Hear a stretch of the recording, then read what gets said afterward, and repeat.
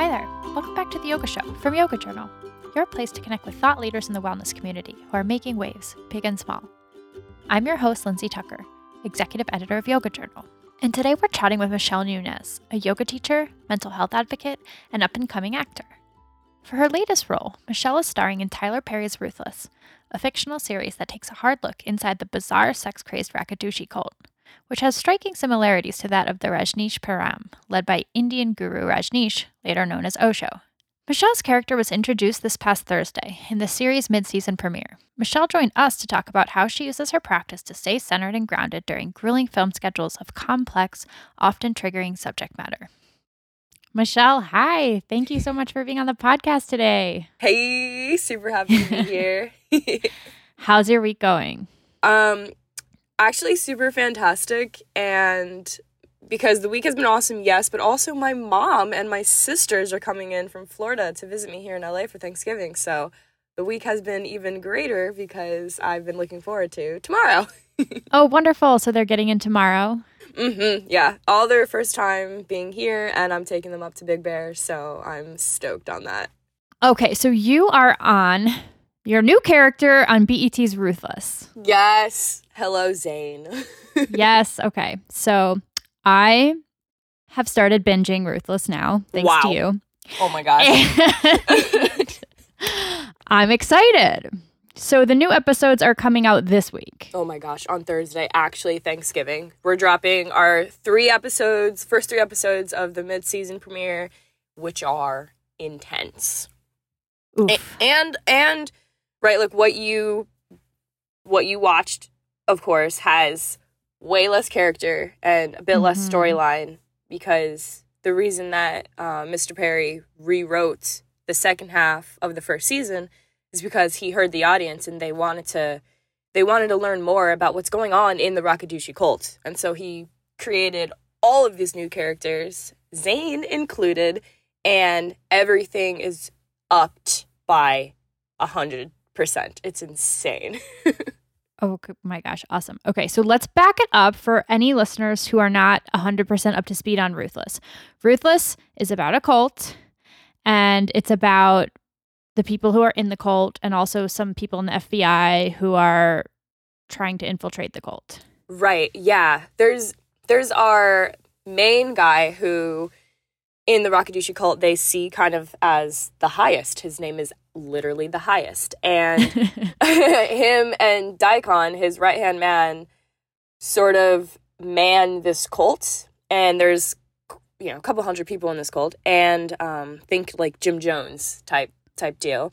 And they were both in jail and now have started this whole situation. And it's based on a lot of truth behind what has happened in the past with cults, and what Tyler Perry was aiming for with this, and still is this like raw understanding and look into this world that hasn't really been played with in a theatrical sense.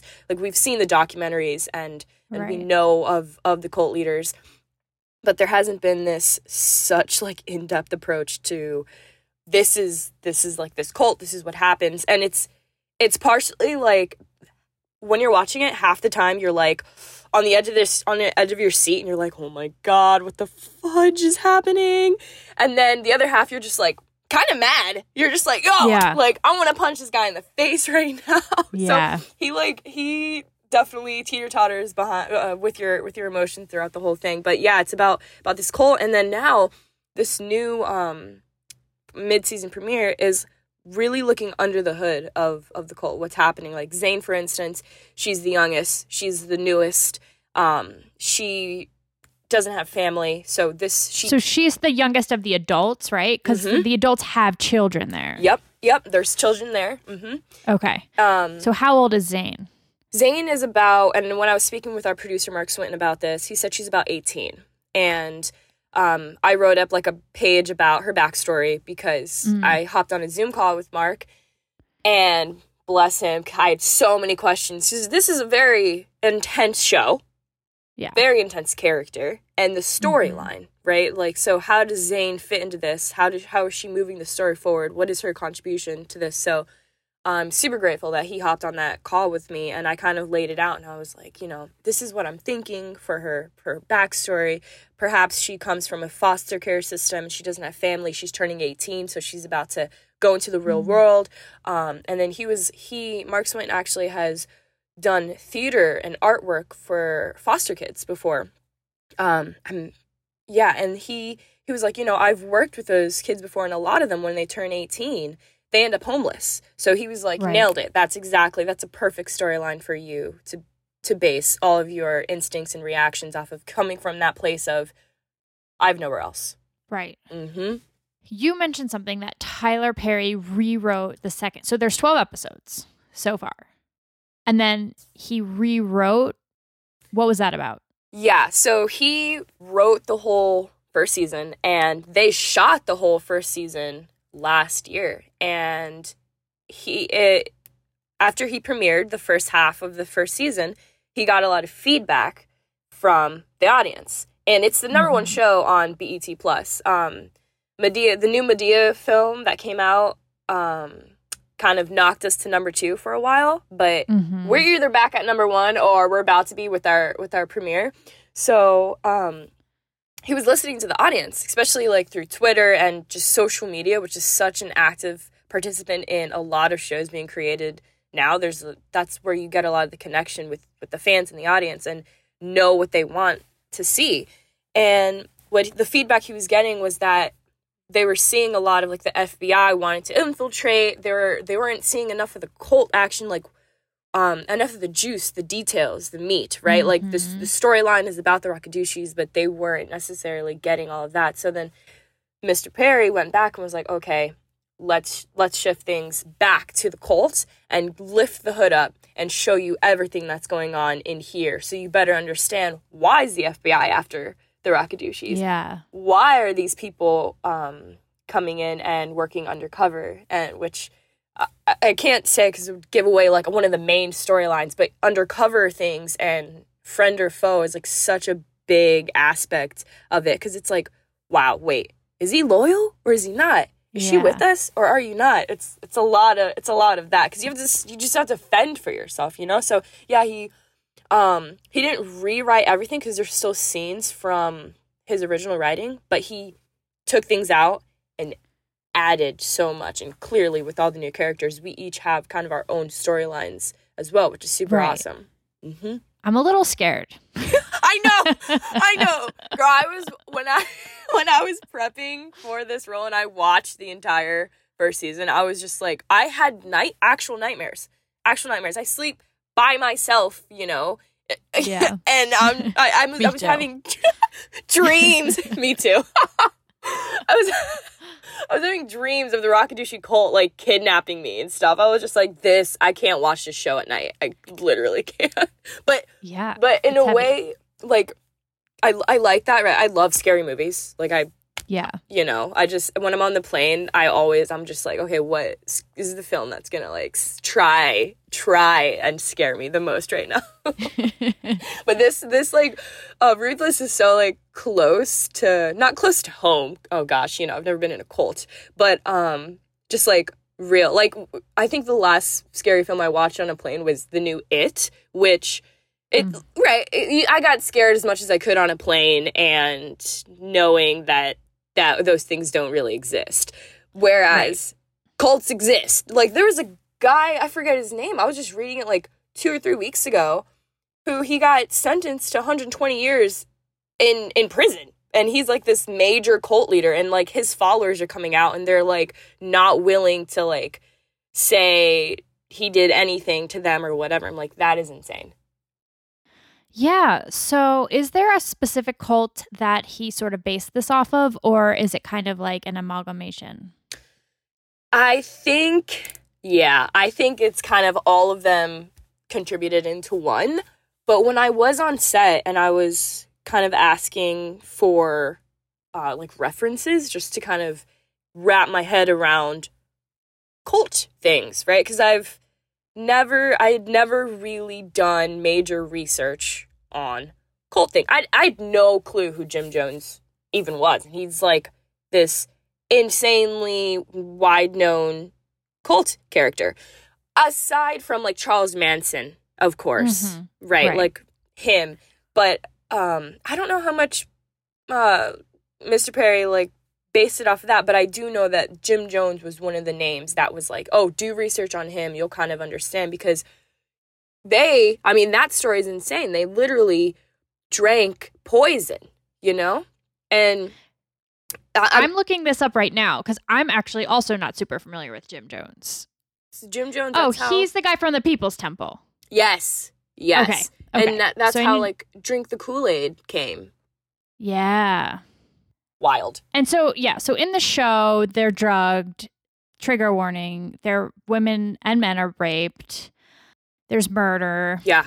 And speaking of trigger warnings, like these first 3 episodes, specifically with my character, there's so many to keep track of, but with mine, like there's still like heart-wrenching things, but it's not until next week's episode that I feel I am publicly kind of saying, like, this episode, Zane goes through something that for me was even triggering. And for me, I even cried. And I had to meet with one of our coordinators and kind of do a meditation to clear myself, you know? So, like, I'm being very mindful because the topics that we are we're hitting on the show are insane. And then even me as an actor working, you know, knowing this is all made up and fake, you still have to get into that mindset. And so totally, once like, I won't say too much, but that what happens, there was a lot of energy clearing that I had to do with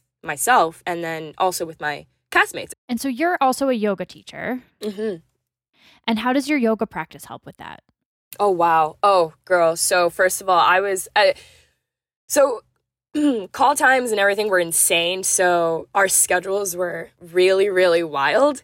But I, as much as I could, took space to center in my yoga practice and to meditate while we were staying in the massive quarantine bubble. You know, we couldn't do much anyway. So had a lot of time for that. But it's helped me so much because as you know, like the thing with sitting with yourself and being in that space of open awareness and allowing whatever like spirit wants to tell you or to show you, allowing that space to be clear, I feel like it just motorizes you through life way better, faster, clear, and with more intention. So I think as I was especially clearing out energies from very intense scenes that took place, I think reminding me of that like heart space, that center space, and saying, okay, I asked for this reason, right? It like gives me joy. It's my favorite thing to do. You know, I'm super grateful that I have the opportunity to do it. And then there's like this part of me that also like I've meditated and have practiced yoga for the last 7 years of my life and taught it and have been in this space too. So it's like this understanding of like acting is one thing and that's my career, but also I have to recognize like that can't be everything, you know? So even on set, I found myself even taking moments where I would just like go for a walk and just like sit and breathe, you know, or prepping for a scene, like sit and breathe, you know? So I think having that understanding and having the years of what importance meditation and the practice of yoga and breath mindfulness has brought into my life, that's priceless. And I'd say, yeah, especially this show because it's so intense, but it carries on through everything, you know? Yeah, it just carries on, carries like the aspects of the practice. For sure. The yoga show will return in a moment after these messages.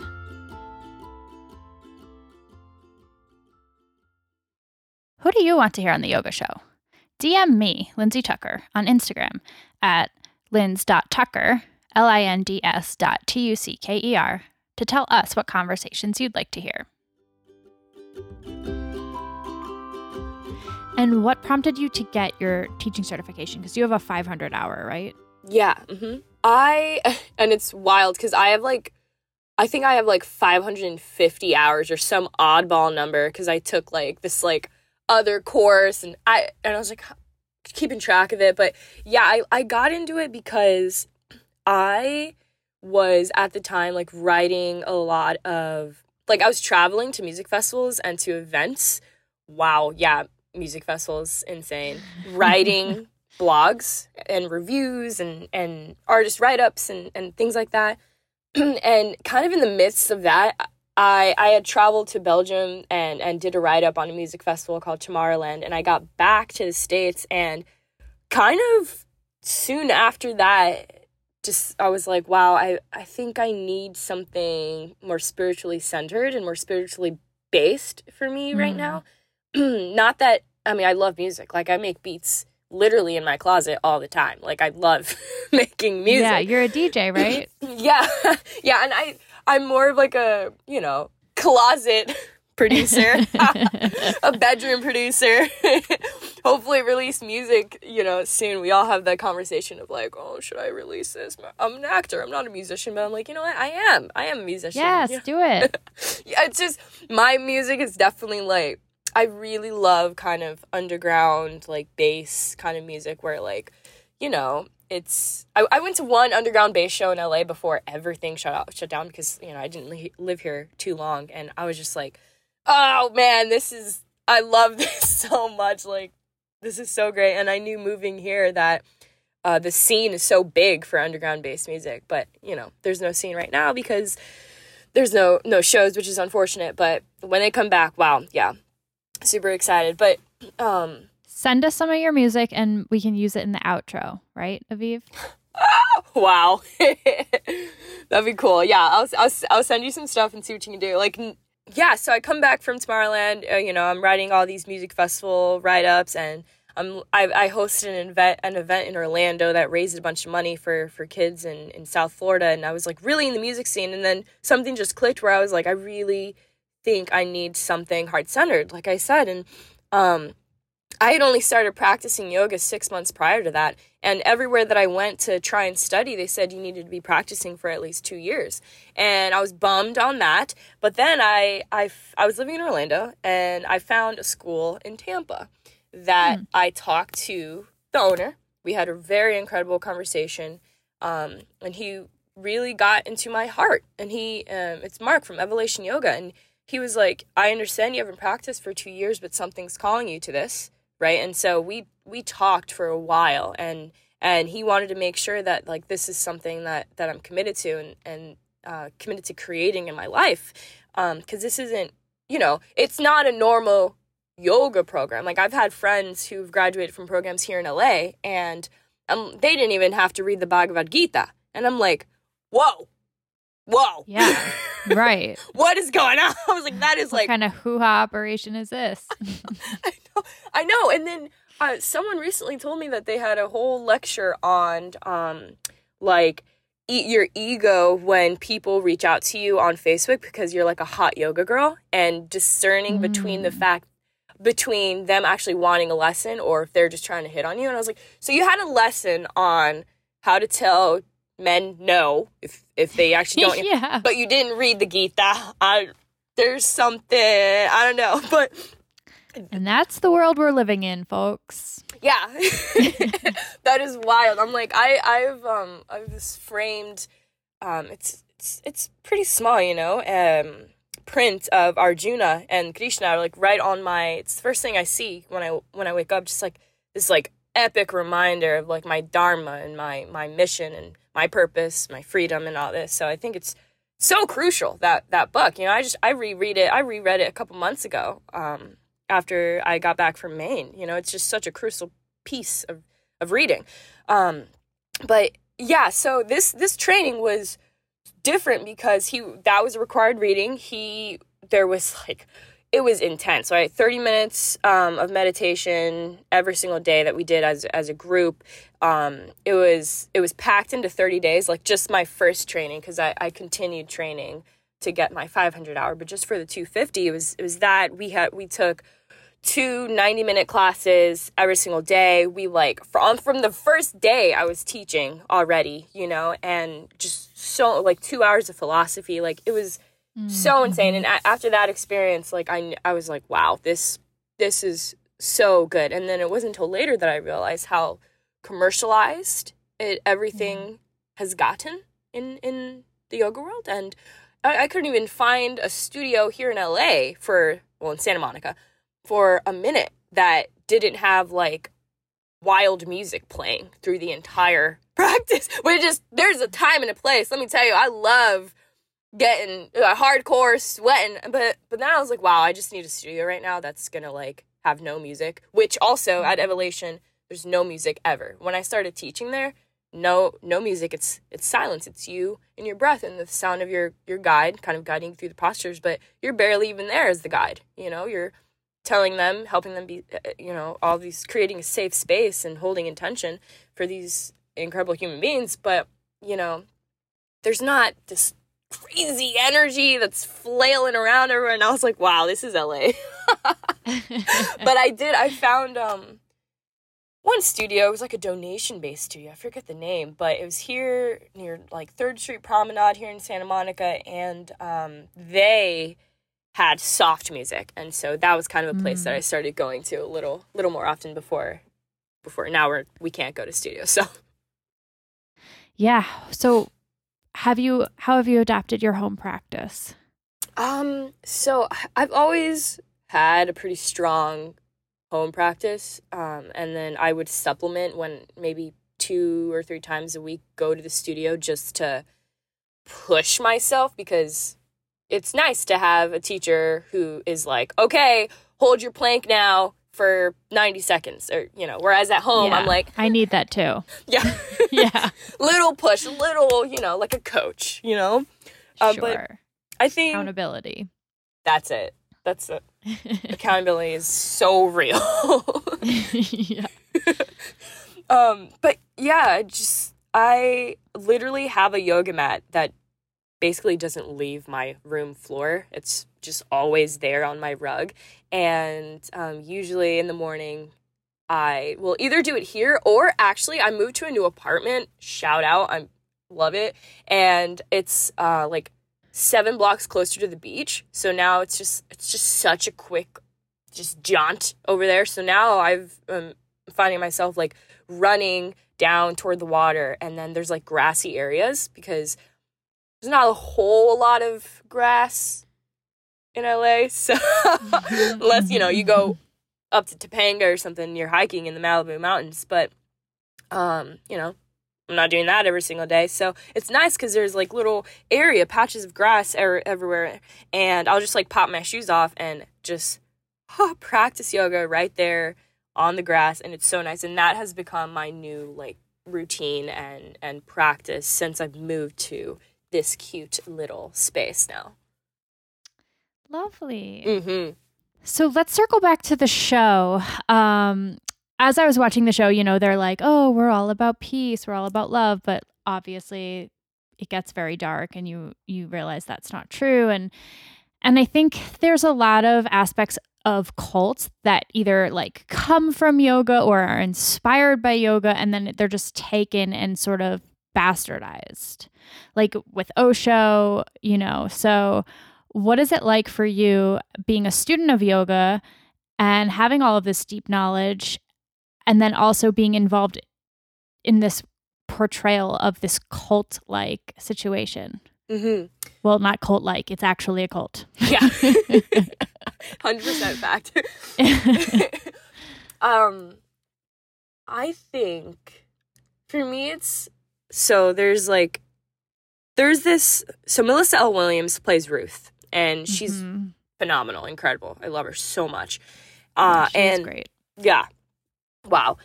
And she said this in a recent interview, just like someone was saying, you know, what do you think the meaning is behind this show?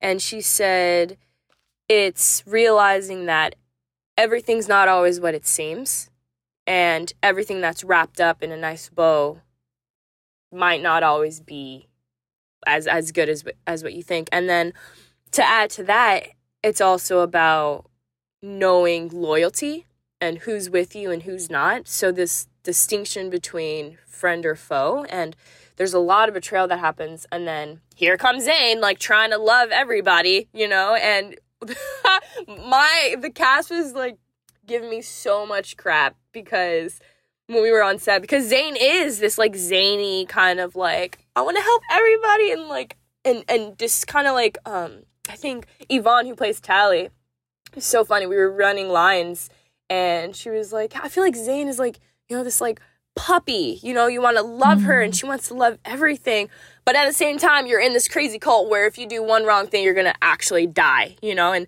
I don't know. Yeah. And the way that the women are treated, just for the listeners who maybe haven't seen the show, it's very terrifying. The men are obviously have a much higher status. Women are, I mean, for Tally's character, she got beaten so many times, you know, for what appears, in my opinion, doing nothing wrong. And so you see that and you're like, okay, you don't see the men, at least so far. I haven't seen the men. The men, I have seen other troubling things happen to them, but not beatings, whereas women are just, they're meant to be quiet. They aren't supposed to even speak to the men very much. And so it must be terrifying to be a woman in that space. Yeah. Oh, yeah. And it's said, you know, even in the episodes that are going to be premiering soon, it's said so many times in the script, like from Daikon, from the highest, that women are beneath.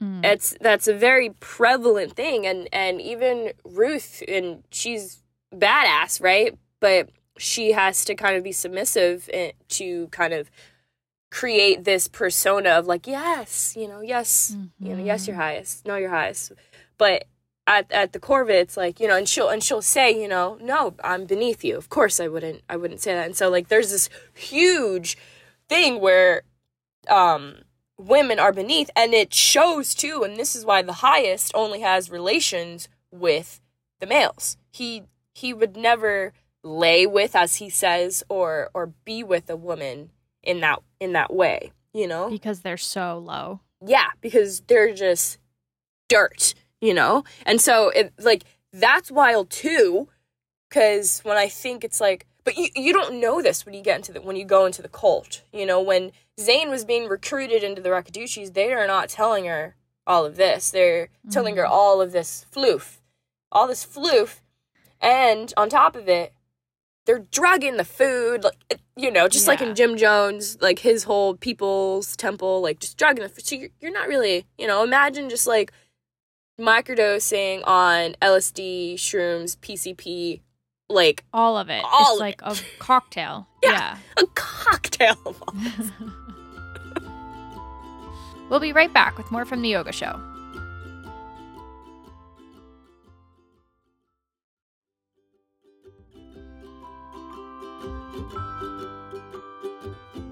So there's an interesting storyline where the wife of the FBI agent goes to the cult because she has this idea. She's an ex-Marine and she's an ex-police officer, and she has a degree in psychiatry or something like that. It really makes you wonder, like, how are people recruited into things like this, especially when you have someone like that who's ex-military? How do they on set, or whether it's in the backstory or the coaching, do they at all kind of prep you guys or explain to you guys the psychology between why someone would do something like that and why people time and time again are called into these things? Mm-hmm. So I think one of the most incredible things about working with Tyler Perry and Mark Swinton and Michelle Sneed is they give us the space to create and mold our characters. Of course, Tyler's there directing, you know, it's his show, you know, he has a vision, but he gives us the lines and allows us to create. And even Mark Swin, our producer, said, you know, if there's any lines that don't really, like, Zane wouldn't say, just let me know and we can get it approved by Tyler and kind of what she would say. So they're very open to receiving that feedback and helping us to shape and mold our characters. And it is really a big responsibility for us as the actor to do the research and to do the searching within us and outside of us to create the character, because Tyler wrote all this, but he doesn't know like why you're doing all these things. That's where you as the actor come in and you fill in the blanks, right? That's why like I wrote out a whole page of Zane's backstory all the way up to my first line of dialogue in the new season premiere, mid-season premiere. I had to come up with like, okay, what have I been doing since this moment, and why am I here now? So it's really up to us. And Nyreen, who plays Lynn, the character you're talking about, she's an incredible actor as well.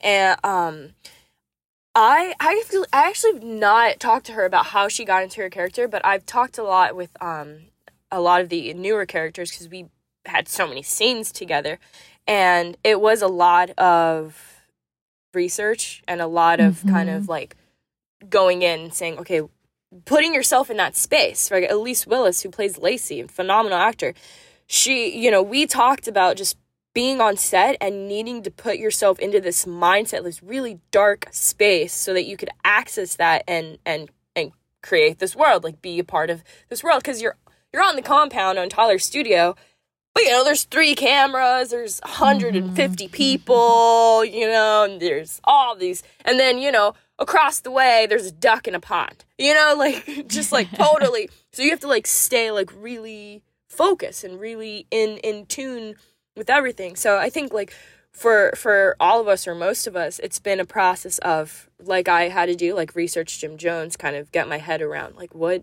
actually happens in these cults, and then also deciding, okay, what is the reasoning behind my characters. And I know when I was watching like all those scenes that you're mentioning with Lynn, for what I thought is like, when you have this experience, like this crazy wild partial psychedelic kind of, MDMA, like all these things piled into one, which I am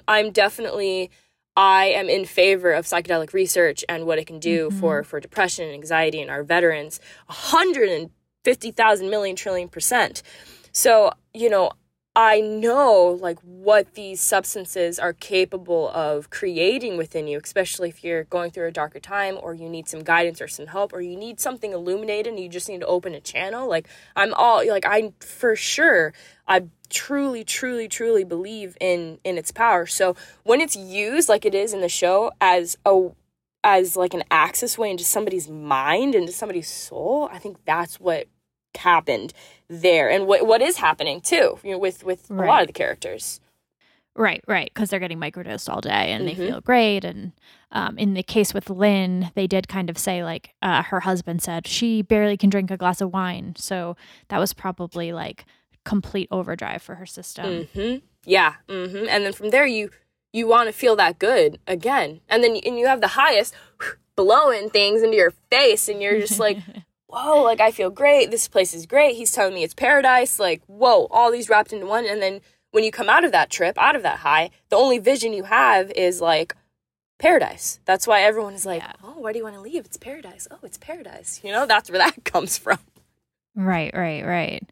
Not to mention you've depleted your brain's source of like happiness chemicals and endorphins, and anyone who's ever had an acid trip the next day, that you feel like you're never going to feel happy again. And so I could only imagine what she's going through. Yeah. And she feels kind of like she like moved, for Brian, her husband, moved to this new place, isn't working. She's kind of really dependent on him. So like it's a whole thing, like we all have our reasons why we're in this cult. Ruth, right? Like Ruth was, working on the streets, and right.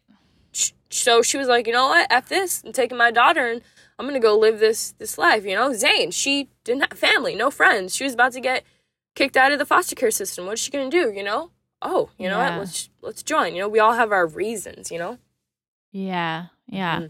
And they just pump them full of serotonin and abuse them. And then half of them are like, wee, yeah, awesome, and then the other half, like Ruth and all of us, are like, the hell is going on out here?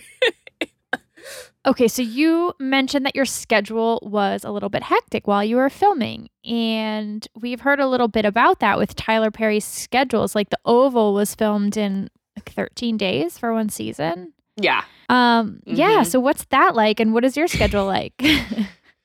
Wow. So yeah, it's wild, and apparently everyone knew this about filming with Tyler Perry, but I was the last to know until after I got cast.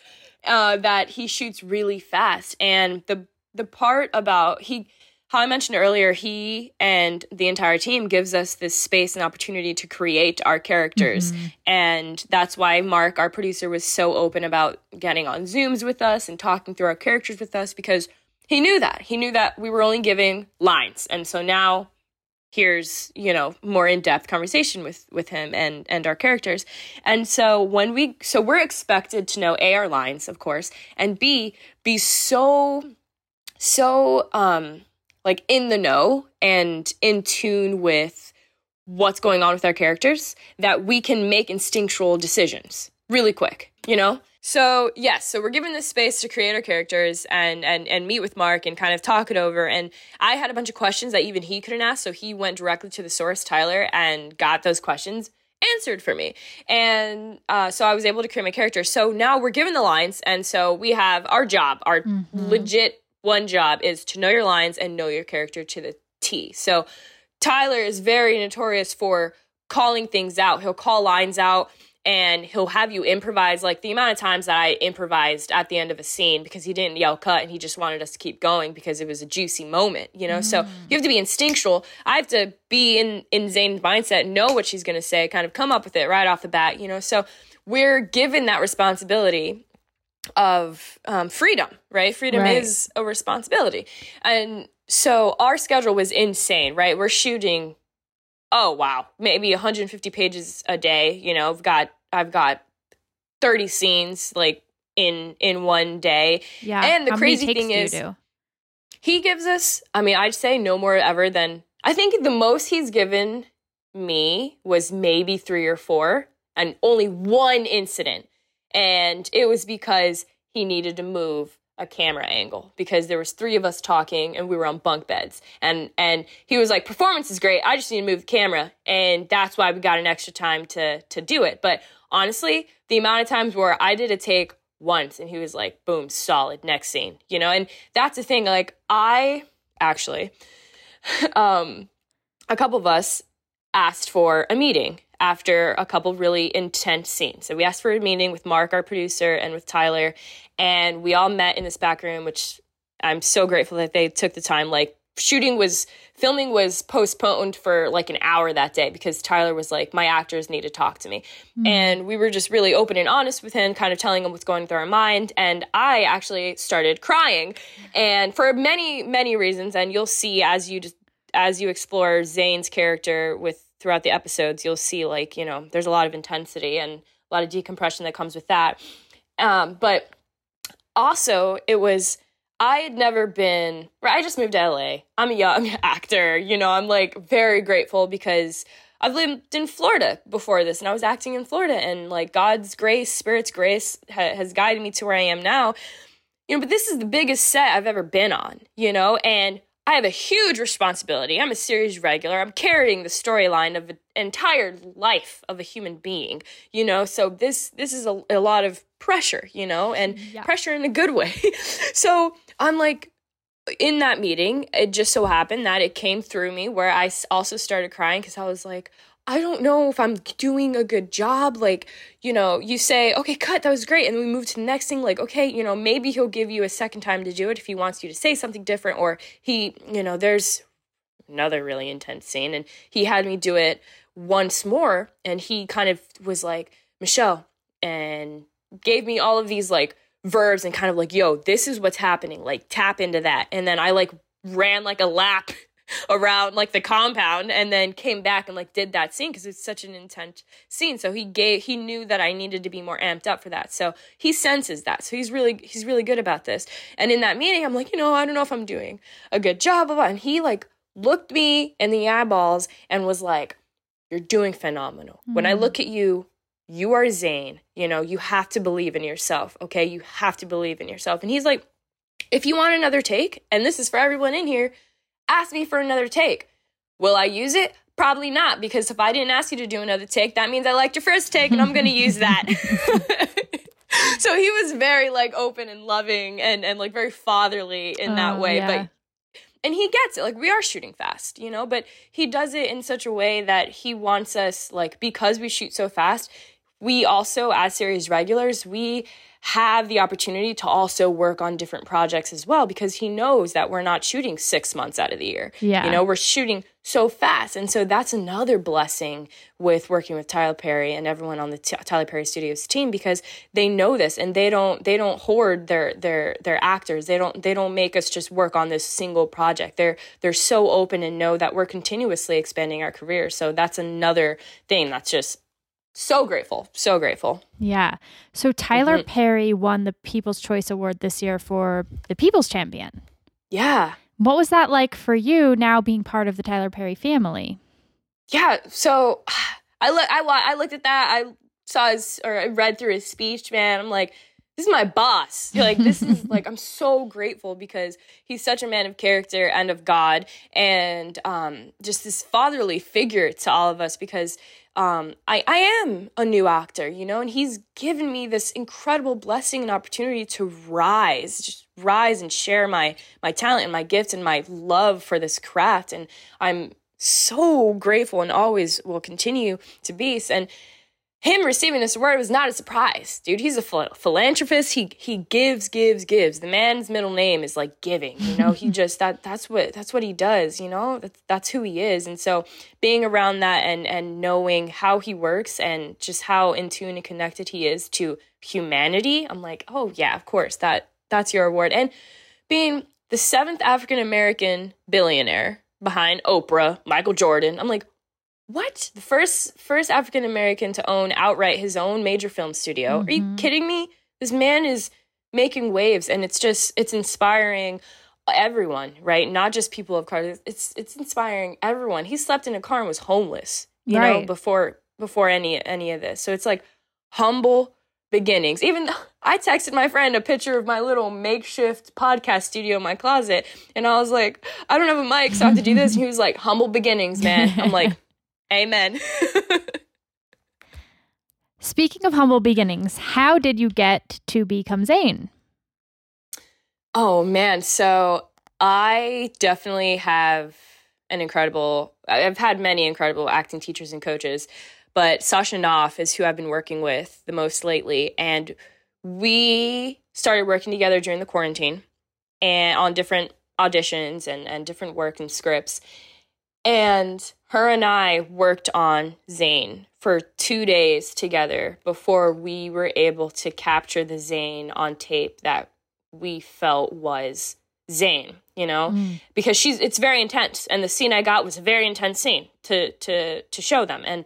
And so we watched the show, we binged it, you know, in 2 days, kind of got the tone. We worked on it one day. I went home crying that night because I was like, I just felt like I wasn't getting it. And then came back to her the next day after having watched the rest of the season, and we worked on it again for a couple more hours, and then that's what pulled it out of me. And I'm so grateful because she just is so loving and patient, you know, and I have studied with many teachers, especially in Florida, and then I moved here and immediately started studying with different teachers. But there's always something new and something more for you to learn, and I think that's what I've gained through studying with Sasha, and especially having booked Zane. What I realize is that tape was one of the hardest tapes, if not the hardest tape I've ever done in my entire life, because of how intense it is, because of all the emotions, because of the up and downs that are in just those 2 or 3 short pages of dialogue that, you know, make or break whether or not you get that role. And I think because it seems so simple in the way Tyler writes, there's not a lot of direction in the script. Everything you see like on the actual show, like that's not all in the script. Like you don't know how intense something is by just reading the script. So, and my coach Sasha knew this. So she's been acting for decades. Like she's just phenomenal, incredible woman. And could read between the lines in places that I couldn't. And that's what a great coach is for, and that's what they do. That's their craft. So she helped me read between the lines and say, we didn't know everything about Zayn because it was it was pre me writing up a page and talking to our producer about it, right? Because I hadn't, gotten that far yet. But at that point, I had to say, okay, this is as much as I know about the show. This is as much as I know from this script about Zayn, and kind of building an entire story, even if it was the wrong choices. And Sasha says this a lot. Even if it's the wrong choice, you have to make a choice as an actor in the room or on tape. You have to make a choice. And Lenny, who plays Daikon, Lenny Thomas, when we were on set, he even said that. He was like, cameras are always rolling here at Tyler Perry Studios. So always have an opinion about something. Even if you don't think you are being filmed and you're over here on the bench, you're being watched. Have an opinion about whatever's going on around you. If you're in, Zayn state, if you're chilling in the actor's room and you're, on break, no. But I'm talking, if you're on set, you always have to have an opinion. So that's something that I learned too, because there's like ins and outs of the script where, if you don't have an opinion, it doesn't make sense, and that happened with the audition. So yeah, big, hardest audition ever because of the nature of the show and the character. But I'm so grateful because I'm telling you, girl, this is the most insanely intricate and just precise character that I could have ever had imagined to play, or create. Well, I'm so excited for you, and I cannot wait to watch it on Thursday. Yeah. Yay. Michelle, thank you so much for being on the show. This was great. Everyone, please tune in. Starting on Thanksgiving, you can watch Michelle on BET's Ruthless. It's also available on Amazon Prime Video. And Michelle, where can listeners learn more about you, hear more from you? Yeah, super stoked for this entire interview. So grateful. Thank you, everyone. I'm just honored and grateful. On Thursday, November 26th, let's get it. Our show comes out, well, mid-season, awesome. And you can find me, I'm usually, I'm chilling on social media, Instagram. You can find me. My username's kind of weird, so if you find me, hey, awesome, let's be friends. I'm not going to say it here. Let's see if you can find it. No, I'm just kidding. It's funny. My friends call me Michelle back at home, and actually a lot of my new castmates call me that too. So that's my Instagram handle. But I haven't been chilling on socials too much, especially after the social dilemma. No, just kidding. Yeah. But there or email. Like I love just honestly having conversations. So there, and then if you do a quick Google search, Michelle Nunez, Tyler Perry, my website comes up and everything. I love to talk, especially new actors. Dude, hit me up. Let's work together. Let's make art. Awesome. And is your email on your website? Yeah. Michelle Natalie Nunez at gmail.com. And then, and you can find me everywhere. I think even if you just put Michelle Nunez on Instagram, it might pop up with my weird handle. Perfect. And are you teaching any yoga classes remotely right now? I actually have been thinking about it, but I'm not actively right now. But that's always a possibility, just like releasing music is always a huge possibility. Thanks for listening. And thanks again to Michelle for joining us on the podcast. Check her out on BET's Ruthless and at MEEEESHELLLE on Instagram. Stick around after the show to hear Michelle's track. Don't forget to follow Yoga Journal on Instagram for more yoga-centric conversation and inspiration. And tune in 2 weeks from now for another episode of The Yoga Show. If you've enjoyed this conversation, leave a rate and review wherever you get your podcasts. The Yoga Show is produced by me and Aviv Rubenstein. Follow him on social media at Rambo Calrissian. Theme music by Katie Canavan. More from her at Accordion to Katie on Instagram. Until next time, for The Yoga Show, I'm Lindsay Tucker. We'll see you on the mat.